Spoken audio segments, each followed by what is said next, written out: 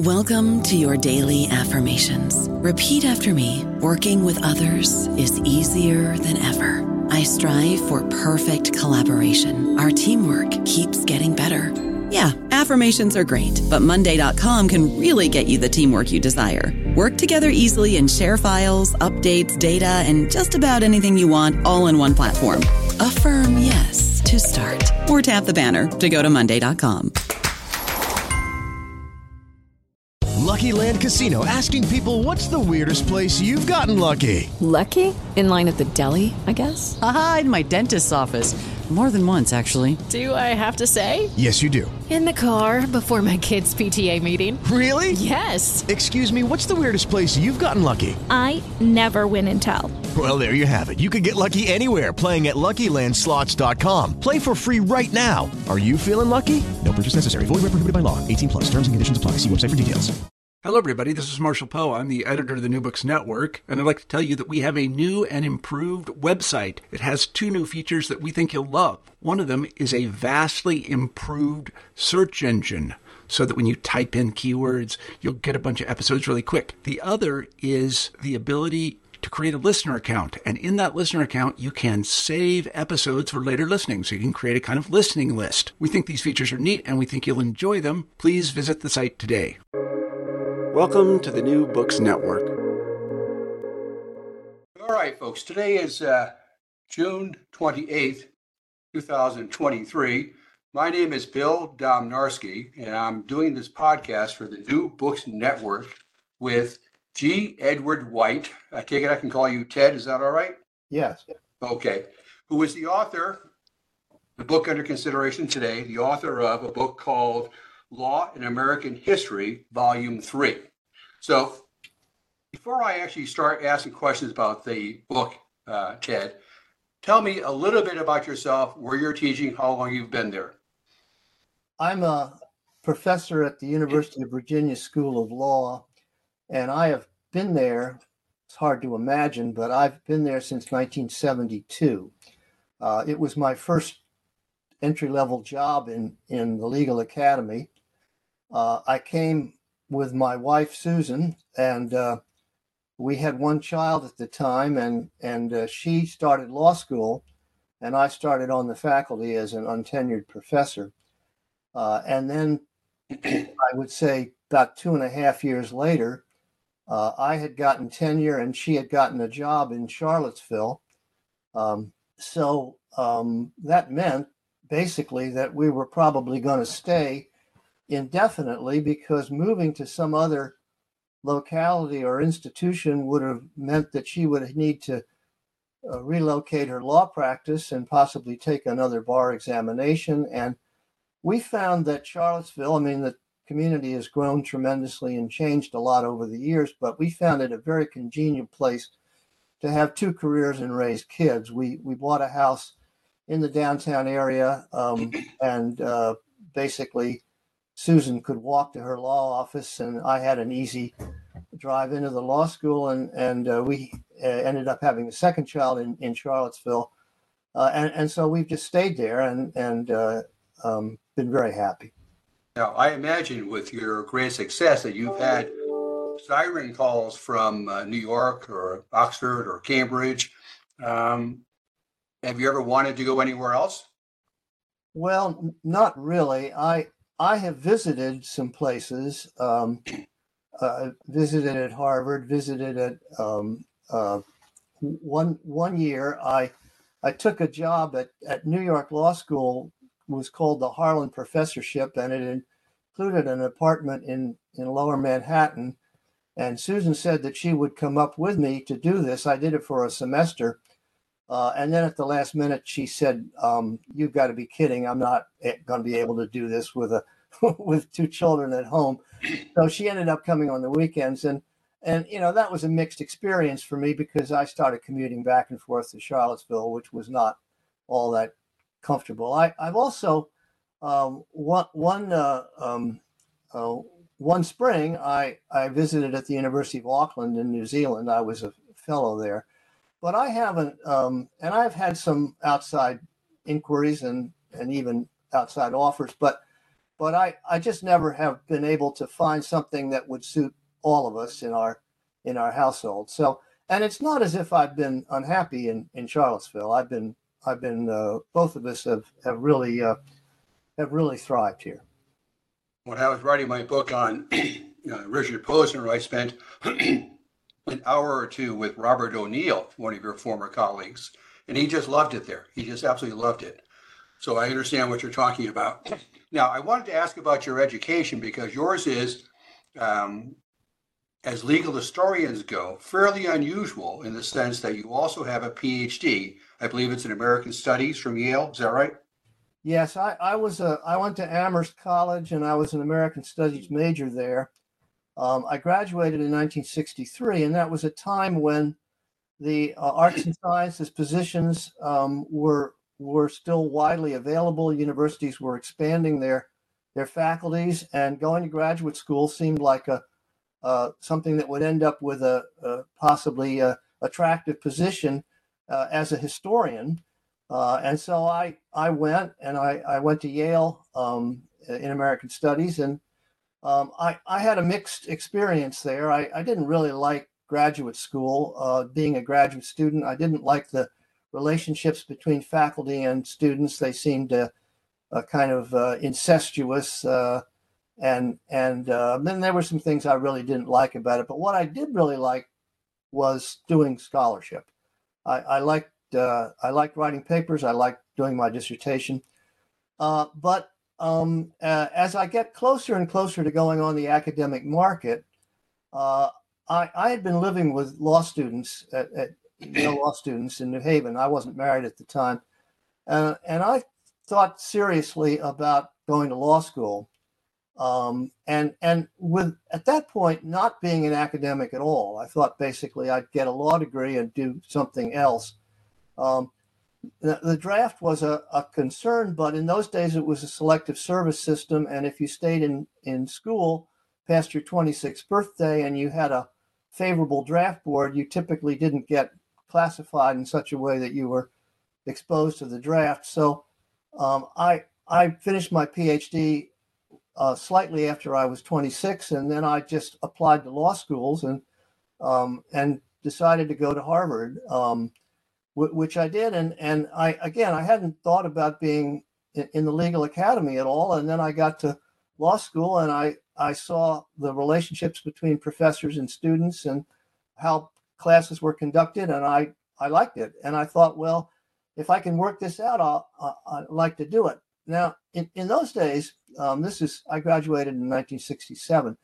In those days, legal history in the law schools was not regarded as an attractive thing to teach or do scholarship in. Most law schools were resistant to hire somebody who was doing legal history. There was a bunch of us in the same age cohort, including Bill Nelson and Morty Horowitz and Tom Green and several of us, Bob Gordon, who were thinking of becoming legal historians. We didn't. The market wasn't signaling very attractive prospects for us. So I decided reluctantly to get a clerkship or to apply for clerkships. Now, what year would this be? This was initially, this was the 1970-71 year. I decided to take a fellowship at the American Bar Foundation and continue to do some writing that I'd done in law school. And then while I was in Chicago, I decided that I was either going to have to go into law practice or apply for a clerkship, because the entry-level teaching market for elite law schools was really not very interested in legal historians. So my idea was that if I could get a clerkship, I would portray myself as a clerk, former clerk, rather than a legal historian. And I was fortunate. I got a clerkship with Earl Warren, and then I went on the market the next year. And Susan and I ended up at Virginia because Susan wanted to go to law school. And I asked the places that I interviewed if they would consider her in the same academic calendar as they did for me. And the calendars didn't overlap very well. In effect, I was asking them to give her early admission. And a lot of the places, there's not a lot of women in law school at the time. A lot of the places were reluctant to do that. Virginia was not, and that was just fortuitous because the dean at Virginia at the time, Monrad Paulson, was married to a doctor. They were a very unusual two-career couple for their time, but he understood about it, and so he said, "Yeah, we'll sign Susan up early," and so that's basically, Bill, how we ended up in Charlottesville. All right, I want to ask a couple of questions about graduate school and then a couple of questions about law school. What did you write your dissertation about, and who did you write it with? My dissertation which was published by Yale University Press as a book in 1968, was called "The Eastern Establishment and the Western Experience," and it was a book about three Easterners: Frederick Remington, Owen Wister, and Theodore Roosevelt, who went west and then wrote about it at a time when the frontier was closing. And the West had this kind of romantic image for Easterners who could afford to go out and sort of expose themselves to the environment. And here were three people who did it and basically their work became attractive for different reasons. Wister wrote a very successful novel, The Virginian. Remington actually was primarily famous as a painter, but he also did some writing. And Theodore Roosevelt, of course, was ended up being president of the United States. But before that, he had written a number of works on his travels west. So my dissertation director was Howard Lamar, who just died at the age of 99 this spring, and he was absolutely wonderful. I had the idea of doing a biography of Owen Wister. The Wister papers had just been opened at the Library of Congress, and I thought I had some connections, and my mother was born and raised in Philadelphia. I had some connections in Philadelphia. I thought it would be interesting to do a biography of Wister and Howard Lamar. When I proposed it to Howard Lamar, he said, graduate students don't do biographies, and let me suggest something else. And so of course, Howard was a very famous Western historian, and he sort of proposed the idea that I could write on Wister and some other people who went west at this particular time, and I thought it was a great idea. I really enjoyed writing it a lot. Were you there when William Getzman was there? No, he had just left to go to Texas, I believe. And actually, Bill Getzman, I got to know him subsequently. He was responsible for a second edition, a reissuing of the Eastern Establishment book. The Eastern Establishment book was not exactly a bestseller, and it went out of print. The hardcover never went into paperback initially, and it went out of print fairly soon after it was published. And Bill brought it back in a Texas series that he was editing. So one can still get a custom-made copy of it, I believe. Well, I have his Exploration in Empire. I studied 19th century American literature for my PhD, and he wrote a spectacular book about those expeditions going across the country in the mid-19th century. So I just wanted to ask you about that. All right, so you go to law school up at Harvard, and do you have any of the well-known people? Did you have Derek Bach, Charlie Free, people like that? I had many of them. I had Derek Bach in an upper class course just after he'd become dean. I had Paul Freund for constitutional law. I had Paul Bator for civil procedure. I had Louis Jaffe for torts. I really quite liked law school. I think part of the reason for that was that I was older. I was married. I was a little bit outside the culture of frantic student anxiety that was perpetuated at the time. This is the time my classmate was John J. Osborne, the author of The Paper Chase.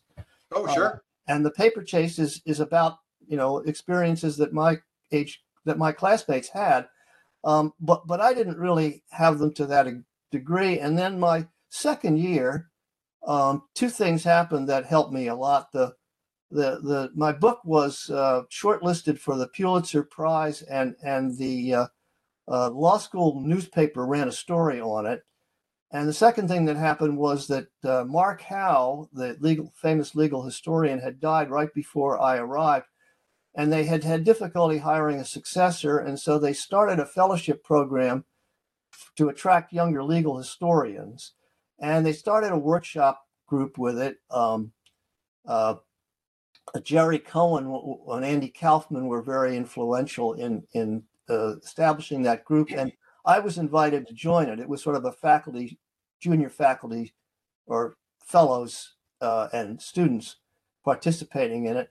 And I realized, that this is going to be a field that if we can get it off the ground, it is going to be a very promising place to do scholarship, because there's been a couple of generations of our predecessors that haven't done any work, either haven't done any work or only a handful have done distinguished work.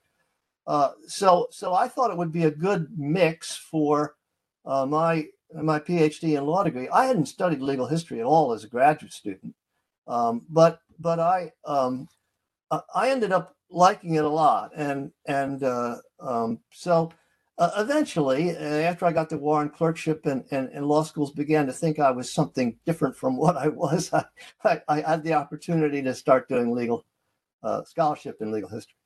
All right, I want to ask you a question about Earl Warren, but before that, I want to mention that in my book on Posner, I have a pretty good chapter on his time at the Harvard Law School, and I'm going to send you the book because all the people you've been talking about show up in my book. Because I was able to talk to 20 or 30 people who went to school with him, and they tell great stories about him and about the law school generally. So it'll bring back lots of memories for you. Now, Earl Warren, one of the greatest figures in American legal history. You got to know him pretty well because you clerked for him, and then you helped him later, I believe, writing his memoir. Is that right? Yes, I did. And I also wrote a book on him called Earl Warren, A Public Life, that came out in 1982. Yes, I would say I got to know him quite well. The arrangement with Warren's clerks was, at the time I was clerking, was as follows. You may remember, Bill, the episode in which Warren attempted to retire from the court when Lyndon Johnson was president, and Johnson named Abe Fortas his successor. Right. And the first thing that happened was the Republicans who controlled the Senate. Johnson was a lame duck at the time. This was the spring of 1968, and he'd already announced that he was not going to run for an additional term for which he was eligible. And so because he was a lame duck, the Republicans successfully, and because the Republicans didn't like Fortas and didn't want any more sort of liberals on the Warren court, they filibustered it successfully. And then subsequently, Fortas got into difficulties when it was revealed that he was taking fees, and part of the fees were from a foundation that had litigants in the federal courts. And he ended up eventually being pressured to resign. The result of that was that Warren, who had worded his resignation that he would retire at Johnson's pleasure, went back on the court for a final term.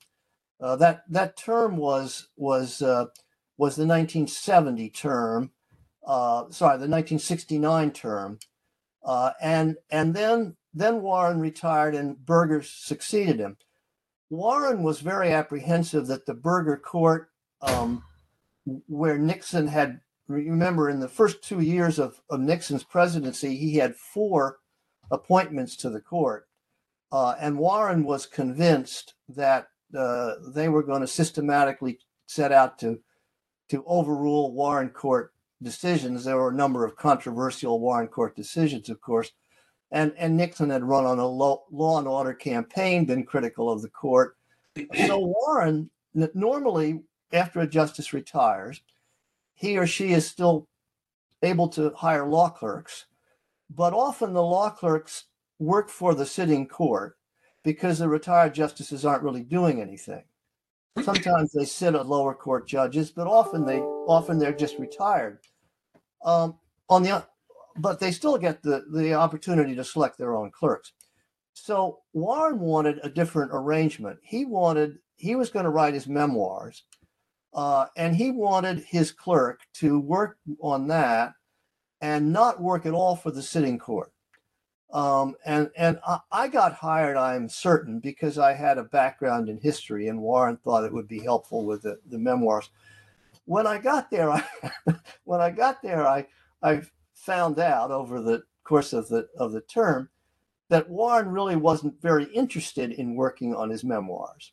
He had done some work on them, which he presented to me early on in my clerkship, and he'd done a lot of work on his early life and his growing up and being a public official in California, and he had taken it right up sort of through the attorney generalship and into his governorship. And he had chapters on all that. They gave them to me, and I worked very hard trying to give him comments on them and make suggestions. And I wrote him a very lengthy memo with detailed comments fairly early in the clerkship. He never responded to that. He never got back to me at all on it. I'm still not sure why. Perhaps the less charitable explanation is he didn't find any of my work very satisfactory. Another explanation is he didn't want to do any more work. And that's pretty much confirmed by my experiences for the remainder of the term. You may remember there was a proposal for a National Court of Appeals at the time.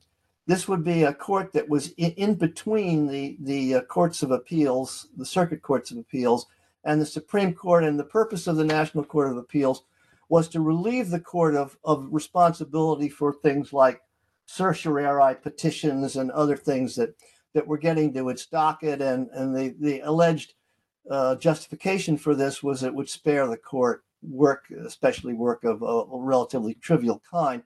And Warren was deadly opposed to it. He thought it was a deliberate attempt to prevent the court from reaching out and taking some of these informa pauperis cases and other cases on certiorari, which were more kind of criminal justice appeals. So he got invitations to speak at colleges and universities all over the country, accepted a great many of them, much of which was on the National Court of Appeals, but also on other topics, got opportunities to give lectures. Warren did not like to start the process of writing. He didn't particularly like writing. And so what he would do is he would commission some aide, whether it was his law clerk or somebody else. I used to joke that if Warren was riding down the elevator and he had an invitation to give a speech, he would get the elevator operator to do a first draft for him. But anyway, he really didn't like it. So I did an awful lot of drafts of speeches and lectures throughout my clerkship. And the story I like to tell is one Labor Day weekend, Warren had asked me to do a speech, and I had written a draft. And he asked me to stay in town over the weekend and come in. I went in, and he had a copy of the speech in front of him and a copy for me. And he said, well, let's get started. And he started reading it out loud. And he would read the first early sentences and so and so and so and so. And then he would stop and say, no. And then he would begin to edit. And we would go through line by line of the speech, with Warren having taken my draft and basically turned it into his own work. And then we would, when he finished, we would start again. And he would start from the beginning and read his edited version. And then he would stop and say every once in a while, well, now we're getting somewhere. So this was a ritual that I repeated fairly often over the course of the clerkship. And that's all I did, really. I any work on his memoirs, which were published posthumously, was done by other law clerks after he died. They may have made use of some of my suggestions. I don't know. They didn't involve me in the process, so I can't take any credit or otherwise for the memoirs. All right. I don't want to cherry on Warren, but there are two important questions I want to ask. You had mentioned to me in an email that he had figured Frankfurter out after a couple of terms. Did Warren have the kind of personality that when he's in a room with the other 8 justices, he would dominate just by way of personality in the same way that Charles Evans Hughes would dominate? And is that how the great Brown decision got to where it was? Well, of course, Warren and Hughes had very different styles. Warren was surfacely very gregarious, a kind of very informal, pleasant, sociable personality. Underneath, he was really quite stubborn and clear to make up his mind about things, and quite firm in arguing for various positions. He was also very skilled with people. He could understand different personalities. He had a way of calming people down, but he also could size them up very astutely. He was very good at managing Douglas. Douglas was, as you know, having written on him, Douglas was a very independent, let's say, personality, and provocative, and just in some ways a pain in the neck for his colleagues. And Warren was very good at managing him. He also was quite good with Black, and Warren and Frankfurter had a kind of honeymoon in Brown versus Board, because Frankfurter early on conceived the idea of having a second argument in Brown versus Board, hoping that the justices would over time find a way to get to yes on overruling Plessy, something that didn't look promising at all on the Vincent court. And Warren, who came onto the court and very quickly signaled that he was going to be a vote to invalidate racial segregation, was careful not to take a vote initially, and to work on individual justices who were reluctant to move in that direction. And that's something that Warren did really well. The question of influence on the court is a very layered and complicated one. But I would say that in some intangible way, Warren was enormously influential on the court. I used to say to my wife, who has a similar personality, that Warren would make very effective use of the argument from shame, which is to say that he would suggest that someone who opposed him on a position was not taking the morally appropriate stance. that he Warren held the high ground on this issue, and of course that's what he did in Brown versus Board. He basically said, I think segregation is premised on racial inferiority, and so if you're going to vote to support it, you're basically saying that there's a hierarchy of races. Are you prepared to do that? A very complicated, in some ways deceptive personality, but I think a very strong figure among his fellow justices. All right, I wanted to ask you about how important was it that he was a former politician, but we really don't have time. I have to get to your book. I'm just absolutely delighted to talk to you about this book. I'm holding up your book with its title, Law in American History. And then I'm going to hold up the Cambridge History of Law in America. Now, it too is 3 volumes. They're almost as large, almost equally large. What's the difference from your point of view? I know you talk about this in the opening chapter. Law in American History is your title.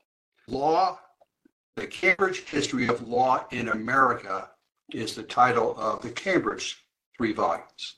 So what's the difference in the title and what you're trying to get at in the big picture? It's all about law and culture, isn't it?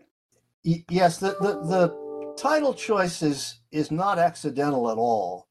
I started out with the idea of writing this book when Oxford Press approached me in the 20th century, late in the 20th century, with the idea of writing a one-volume history that would be competitive with Lawrence Freedman's very successful History of American Law. Oxford's theory was that I would take a different approach. They were right about that, and emphasizing more public law and intellectual history than social history and as Freedman had. And I said, okay. And then I put off writing the book for a while, wrote some other books because I just was uncertain about whether I could reduce the History of American Law to one volume. And so rather than trying to figure that out, I just put it off. And then eventually in the first decade of the 20th century, Oxford called me on it and said, look, you're going to have to do this book. You agreed to do it. You haven't done it, and we want you to do it. So I agreed to do that, to start it. And I very quickly realized I couldn't do this in one volume. And the reason I say that is because I just don't have the gift, as Lawrence Freedman does, of reducing complicated matters to sort of straightforward narrative. My narrative style is really not like that. And moreover, I wanted the book to be about American history and themes in American history as much as it was about law. I wanted to situate law and legal institutions in these more dominant themes like racism, relationship to indigenous tribes, the growth and development of the continental United States, just a lot of very important historical topics for the actors at the time. I wanted to see how law fitted into that. I also wanted to emphasize that the relationship between law and its surrounding cultural context is dialectical. It's not a simple one-way causal connection flowing from culture to law or vice versa, but the two interact in complicated ways. And so legal doctrine both reflects and shapes its surrounding context. So I wanted to write a book about that, and I started off with the idea that I'd do the colonial period through the Civil War. I thought that was a kind of logical boundaries because I thought that attitudes toward law and judging were roughly comparable over that period, and then they were going to shift very dramatically. Initially, I thought maybe I'd just do 2 volumes, and then when I got to do the second volume, I realized that there's another important shift in attitudes toward law and the relationship of law to its context starting around the 1920s, early 1930s. And I probably needed a third volume to finish out the century. So I ended up doing 3 volumes between 2012 and 2019. The first of which I started writing in the 2009, let's say, and finished in 2012. I think the second one came out in 2016 and the third in 2019. I think by the time I finished the third volume, Oxford Press was very glad I'd finished, and each volume got successively longer. Right, we're going to be talking about the third volume, but let me just go back to that first volume. You had been there before, at least in part. You had written a Holmes Devise volume on the Marshall Court. Yeah. How did that differ, your approach to that? How did that differ from your approach to volume 1? At least for that period that overlaps. Yeah, the Marshall Court, the Holmes Devise volumes have a format. Now, not all the authors adhere rigorously to the format, but the expectation is that you'll have very detailed coverage of the court's work within the time frame that you're assigned. And in my case, it was 1815 to 1835, not even the whole Marshall Court. There had been a previous book by George Haskins and Herb Johnson on the period from 1801 to 1815. So I'm really just doing 20 years. But the court has a lot of private law cases in that period because it's a court of sort of regular appellate jurisdiction from the lower federal courts. They don't have certiorari power. They are forced to take appeals on cases where the lower federal courts divide on issues, and they just automatically come up to the court. So, and a lot of these cases, many of these cases are ordinary common law cases. They just happen to have diversity of citizenship, and so they find their way to the court. So I felt compelled to cover those, and did so in the first edition of the book. In the second edition, much of that was cut out. I also felt an obligation to talk about the court's internal deliberative process, how it made decisions and how cases came to it, because that was so dramatically different from the modern court and for me, so interesting. Jerry Gunther, who started work on that volume and who had a number of very important files that he gave to me and I made use of, had found a lot of material on the internal deliberations of the court. So I spent a lot of time on that. And then I wanted to introduce the theme, the historical theme of republicanism, the ideology of republicanism, which was emerging in that period, and how that affected the court and what the attitudes of Republican theory toward government and judging and so on. So I had an awful lot of things I wanted to do, Bill, in that book, but I didn't really focus very much on the relationship between what was going on in the court and what was going on outside. It was mainly, you might want to call it an internalist history, very detailed internalist history. When I ended up doing the same time period as part of the first volume in Law and American History, my approach was really quite different. I did some. I had a chapter on the Supreme Court in that volume called "The Supreme Court Emerges."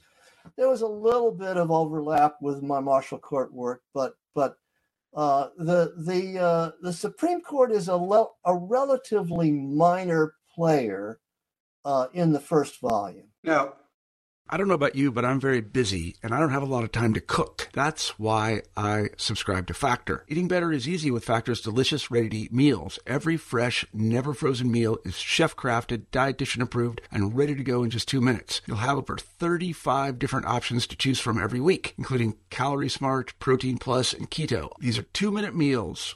Factor meals are ready to eat and heat, so there's no prepping, cooking, or cleanup needed. They're flexible for your schedule. Get as much or as little as you need by choosing your meals every week. Factor's the perfect solution if you're looking for fast, premium options with no cooking required. Sign up and save. We've done the math, and this is important. Factor is less expensive than takeout, and every meal is dietitian approved to be nutritious and delicious. Head to factormeals.com/NBN50 and use code NBN50 to get 50% off. That's code NBN50 at factormeals.com/NBN50 to get 50% off. This internal deliberations angle that you're talking about, it shows up in what I have to describe as an exciting way in your third volume, where you're talking about this change in the 30s and 40s about how votes are recorded and about dissents and about this idea of acquiescence on the part of the justices in a court's majority decision. Tell us how that actually happened and contrast it with what is going on today in the sense that we know everything about what the justices think about a particular case now. They're all on record, so to speak. But it wasn't always the case, was it?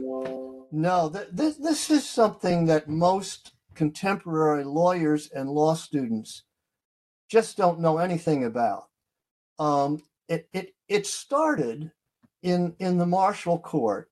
When I say it, I mean a deliberative process that emphasized surface unanimity among the justices as rendered in an opinion of the court, and the suppression of what we would now call dissenting views. So if the court conferenced on a particular case and there were issues for decision, and the justices split on how they would dispose of those issues, and some majority emerged, sometimes even a very narrow majority, say 4-3, in the early court. The three votes not supporting the outcome that was rendered by the majority would typically not result in dissenting opinions, and that was called silent acquiescence. That is, that was where a judge said, "Okay, I've essentially been outvoted. I think it's better for the image of the court that we not present a divided front on cases, and so I'm simply not going to publicize the fact that I initially voted no." And so then what happens is an opinion of the court is rendered without any apparent dissents, but the opinion itself doesn't say whether it's subscribed to by all the members of the court. Of course, it is subscribed to by all the members of the court in the sense that the people who were outvoted in conference don't say so. But they're not playing any part in it. And moreover, and again, this is just staggering for people today to think about, opinions are not circulated.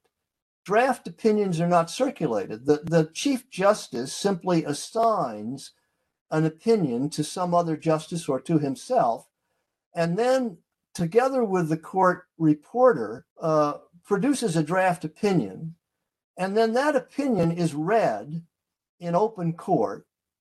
The other justices have not played any part in its contents. And then subsequently, it appears in the U.S. reports, having been edited by the reporter and sometimes the author. Again, with the other justices not playing any role. Now what that process does is make it much easier for the court to give an impression that this is an opinion unanimously subscribed to and endorsed by all the justices, when in fact it's just been authored by one judge. That enables, of course, the Marshall Court to get through its docket very readily. They're remarkably swift at that. But anyway, just the combination of the idea of an opinion of the court, no dissent, silent acquiescence, and no circulation of draft opinions, we're projected into a totally different world. Well, once the idea of circulating draft opinions becomes established, is it possible to say that there's been a standard approach on the part of the justices to making comments? I guess my question is, how often do you think the other justices shape the majority opinion by making recommendations, suggestions, or warnings about, I can't go along with that part of it, take that out, or I won't join you. Brandeis was famous for that, wasn't he? Making those threats. But what I'm trying to get at is, when the court in Dobbs, our famous case of last year, comes out and says what it says with this ugly, ugly tone, how confident are we that the other justices in the majority, who have not written concurring opinions, agree with that opinion in all its ugliness completely? Yeah, I think, Bill, it varies very much from case to case. There are some opinions that are unanimous. I mean, these aren't publicized, but the court issues a fair amount. The court will have, say, 75 to 80 cases that it decides in a given term.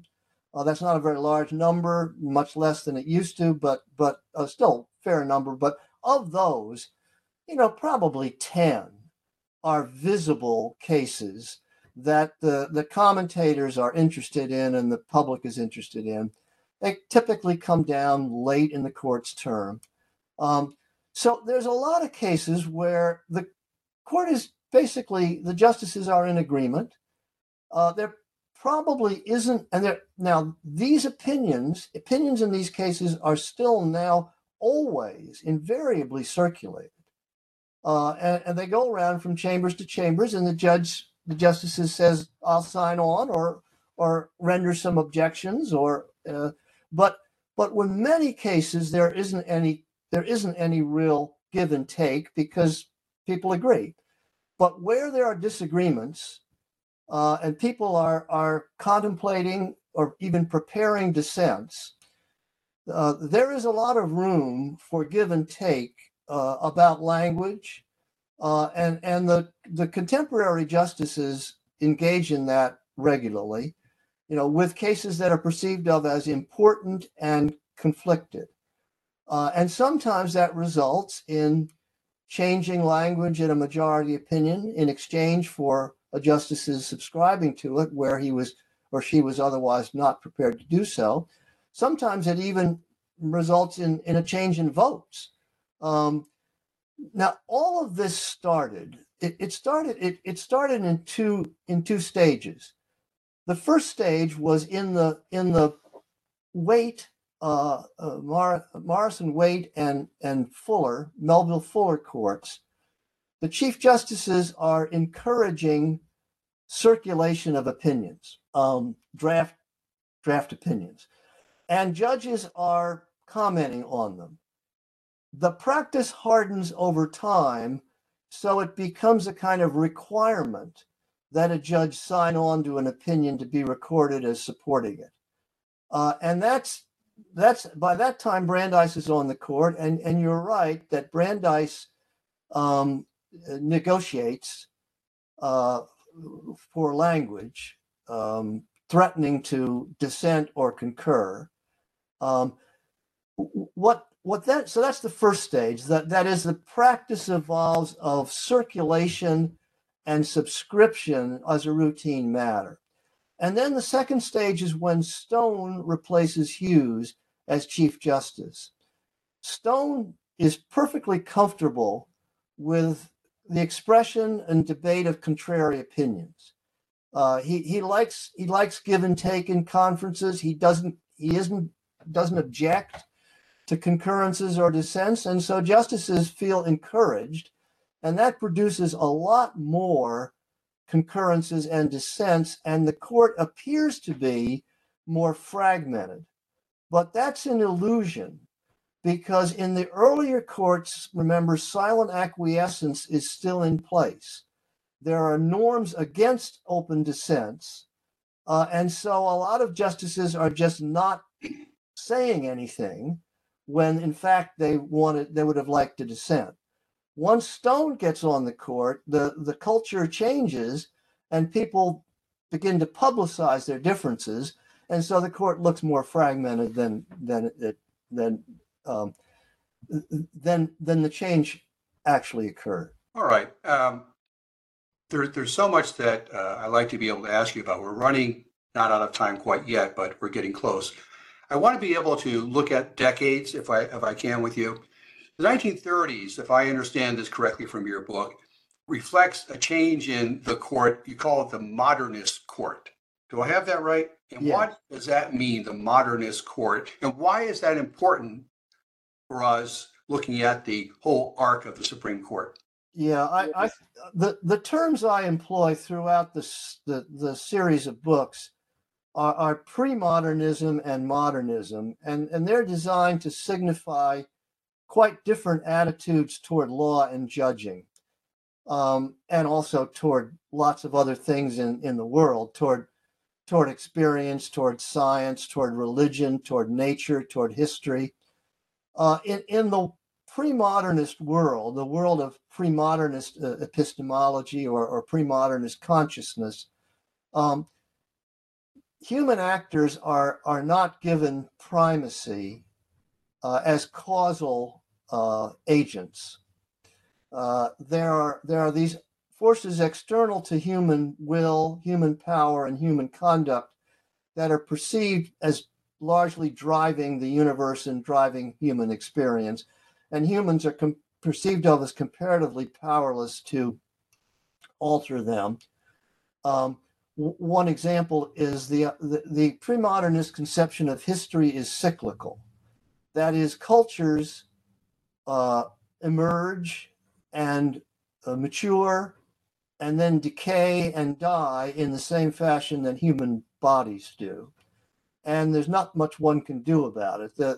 The framers of the Constitution are imbued with pre-modernist attitudes. They believe that they're trying to erect a republic to forestall the decay of the American nation, which they think that in a non-republican form, in a monarchical form, a tyranny and licentiousness will invariably result in decay and ultimate death.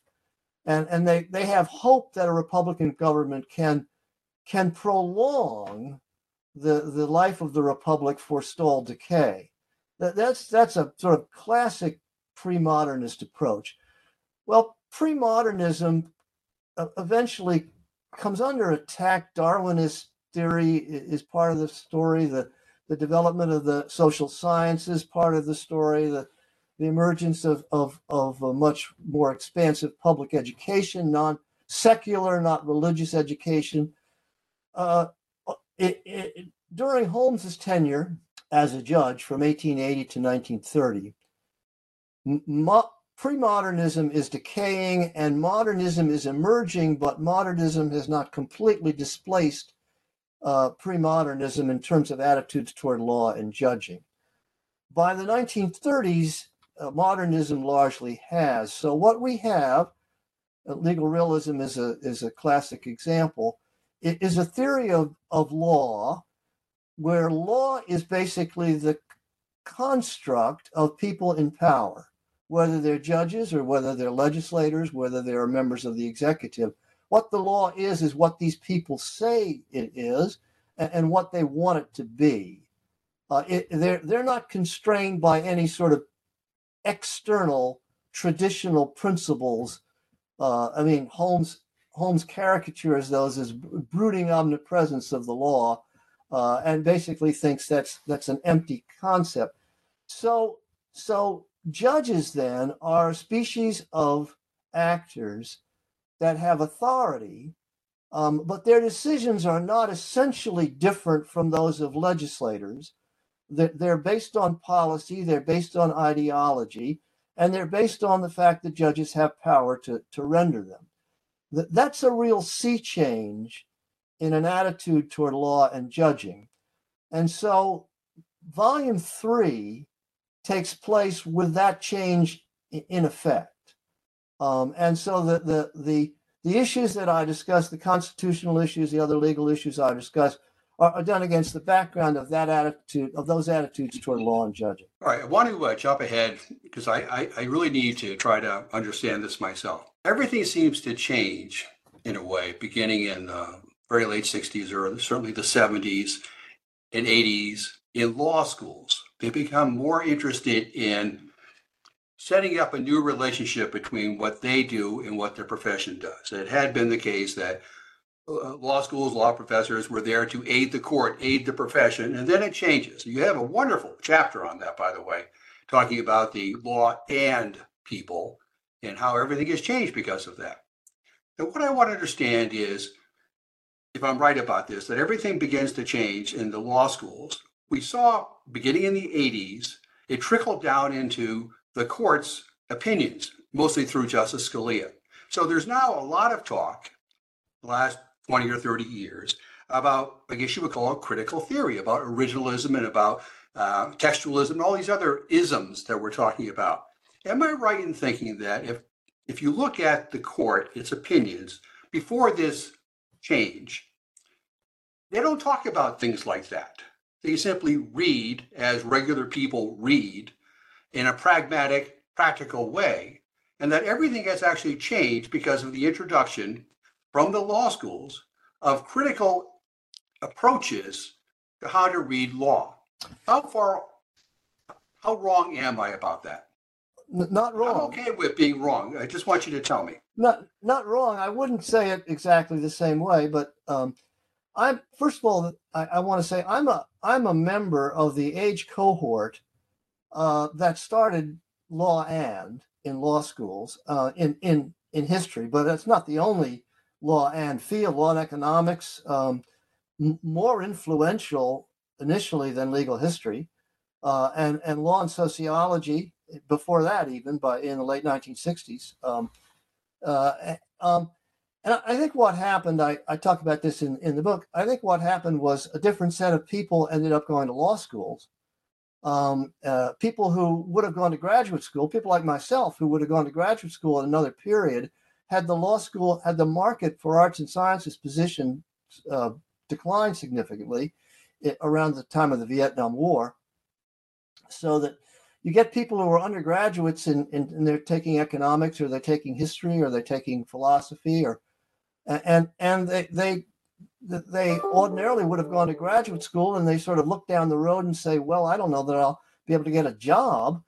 Why don't I go to law school and see what happens? And then they get to law school, and what we confronted, my age cohort confronted, was law professors that were really not doing scholarship that we thought that we wanted to do, that we thought was valuable. They were doing analytical parsing of Supreme Court opinions in a very refined and attractive way, but largely oriented toward, as you say, toward professional audiences, toward judges, toward practicing lawyers.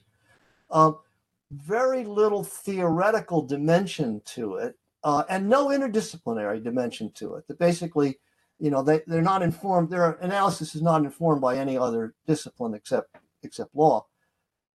And for reasons having to do perhaps with the anxiety of influence or generational conflict, I and a number of my cohorts just didn't want to do that work.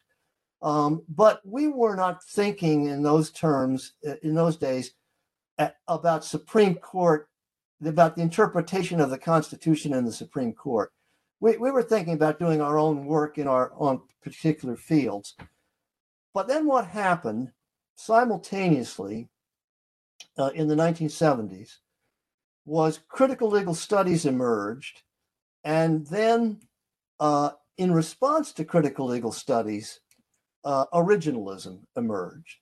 And these were both initially products of the academy, but they came at a time when the judicial interpretation of constitutional provisions was at a kind of crisis, because the idea of judicial self-restraint, which was very popular, you remember, in the 1950s and 60s, Harvard Law School forwards are all about that, and judges are espousing it. And somehow in the early years of the Burger Court, late years of the Warren Court, the idea of judicial self-restraint just lost power.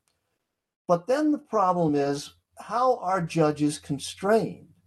If judicial self-restraint is kind of a myth, and you've abandoned the idea of law as a timeless set of foundational principles that bind judges, then what's constraining judges? These are unelected people with life tenure. If they can just go ahead and interpret the Constitution in accordance with their own contemporary values, then shouldn't we worry about that? And basically, critical legal studies says, no, we shouldn't worry about that. We should reveal it to be the overtly political process that it is, and just, encourage judges to follow their own political agendas, and we'll try to tell them what we think the right agendas are. And we'll deconstruct their work to show how it really is based on hidden agendas, and they should be revealed. And the originalists, the people who end up being originalists, are very disturbed at this tendency.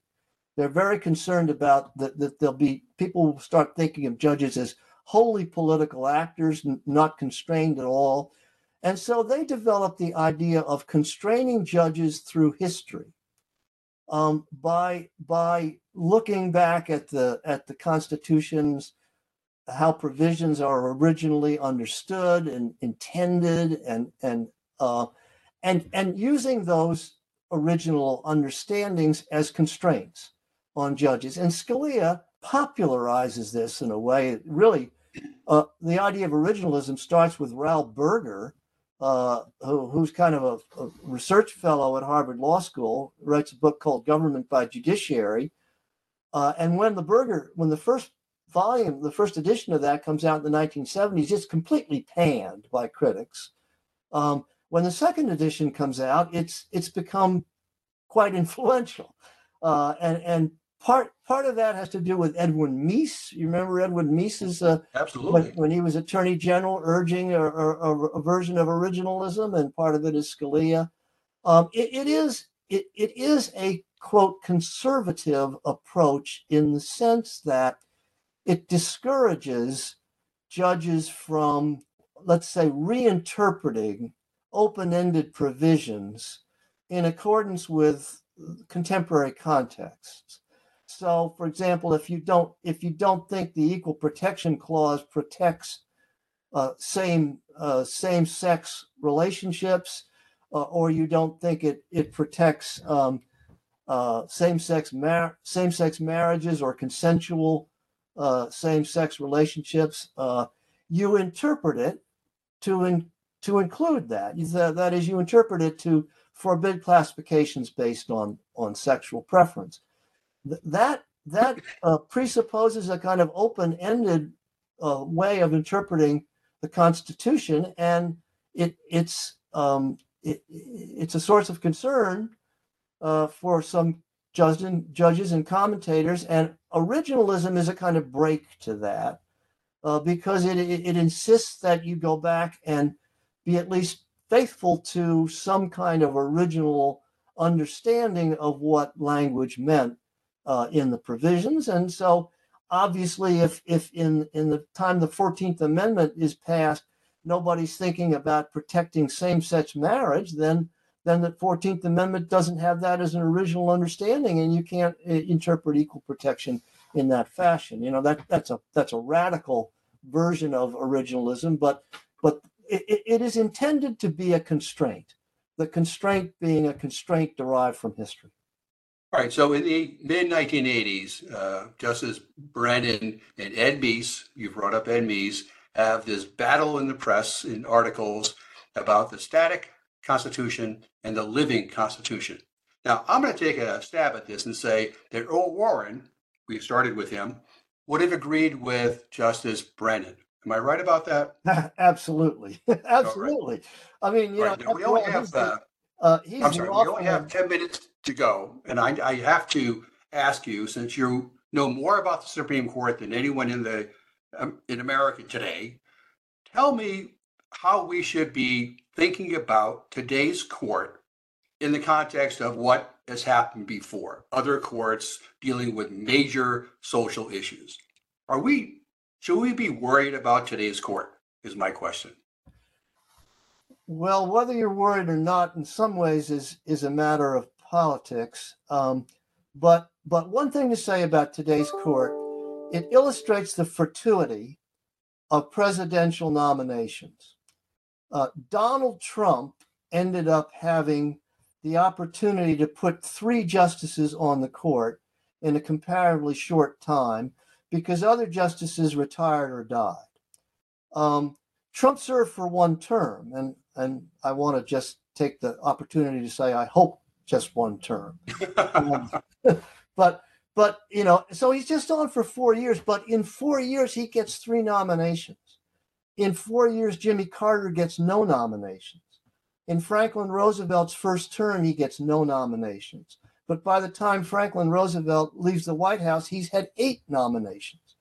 So part of it is about the fact that Trump delegated the selection of judicial nominees to the Federalist Society, and the Federalist Society was very well versed in selecting people, identifying and selecting people, and Trump basically deferred to them. So you get three people on the court that certainly would not have been nominated had Biden been president, indeed might well not have been nominated had George W. Bush been nominated. So part of it then is you get these three justices who are, they're not just, quote, conservatives.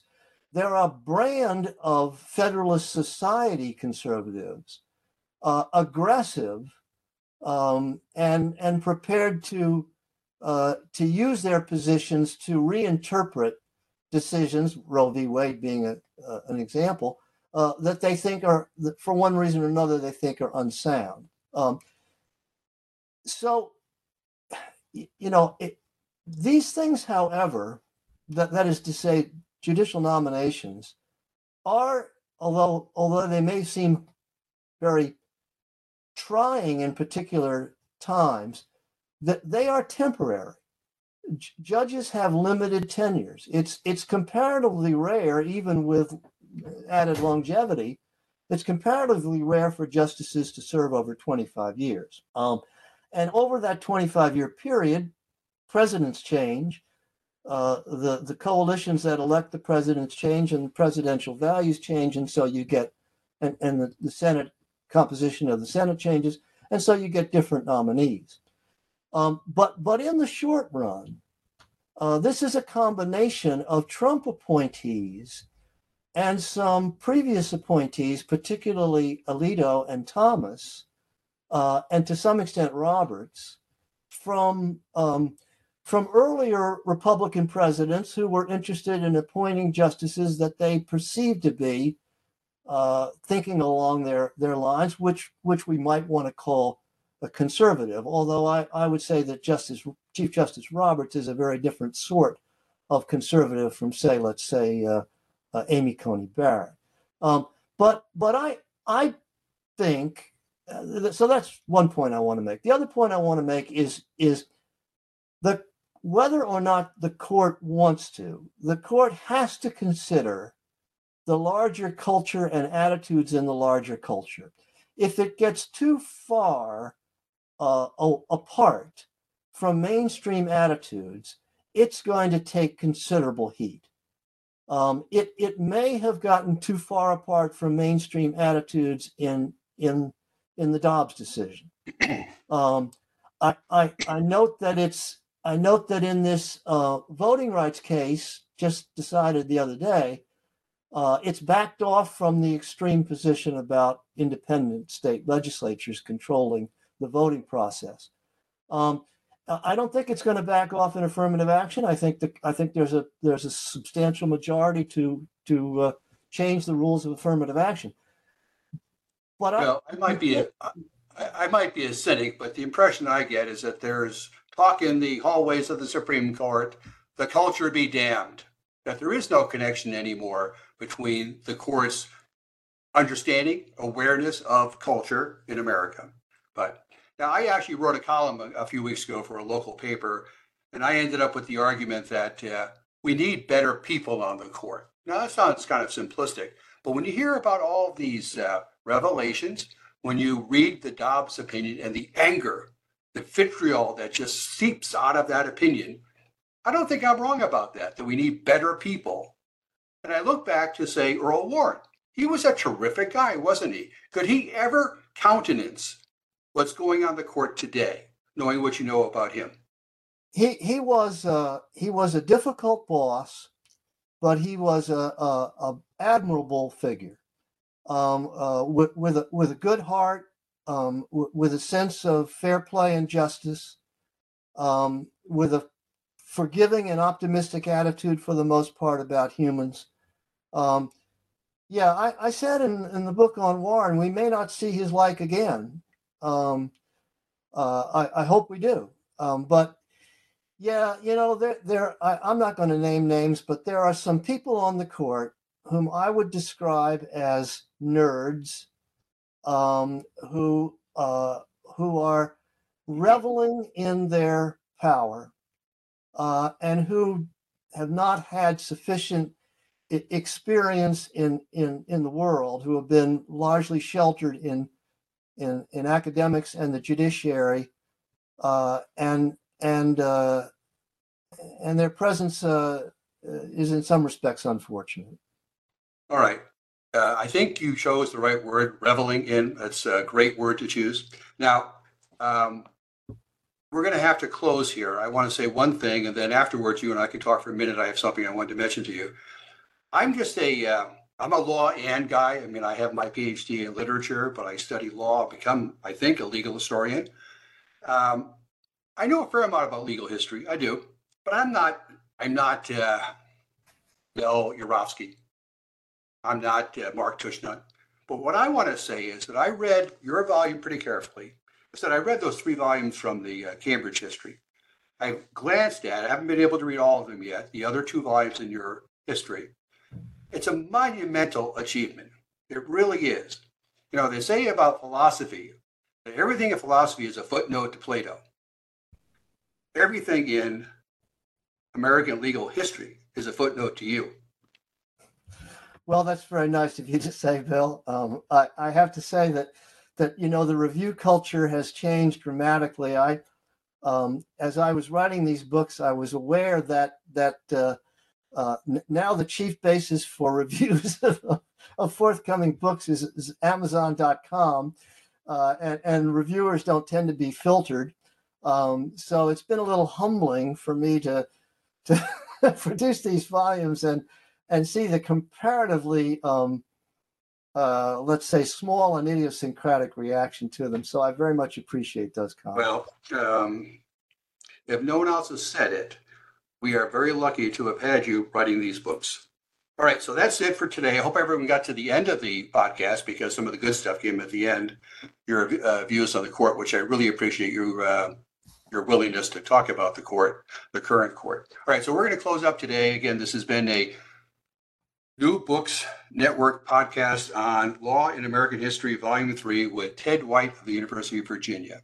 You should go out and buy this book. All right, so Ted, I'm going to wrap this up and just stay with me for a minute, and then I want to say a couple of things, okay? Hold on.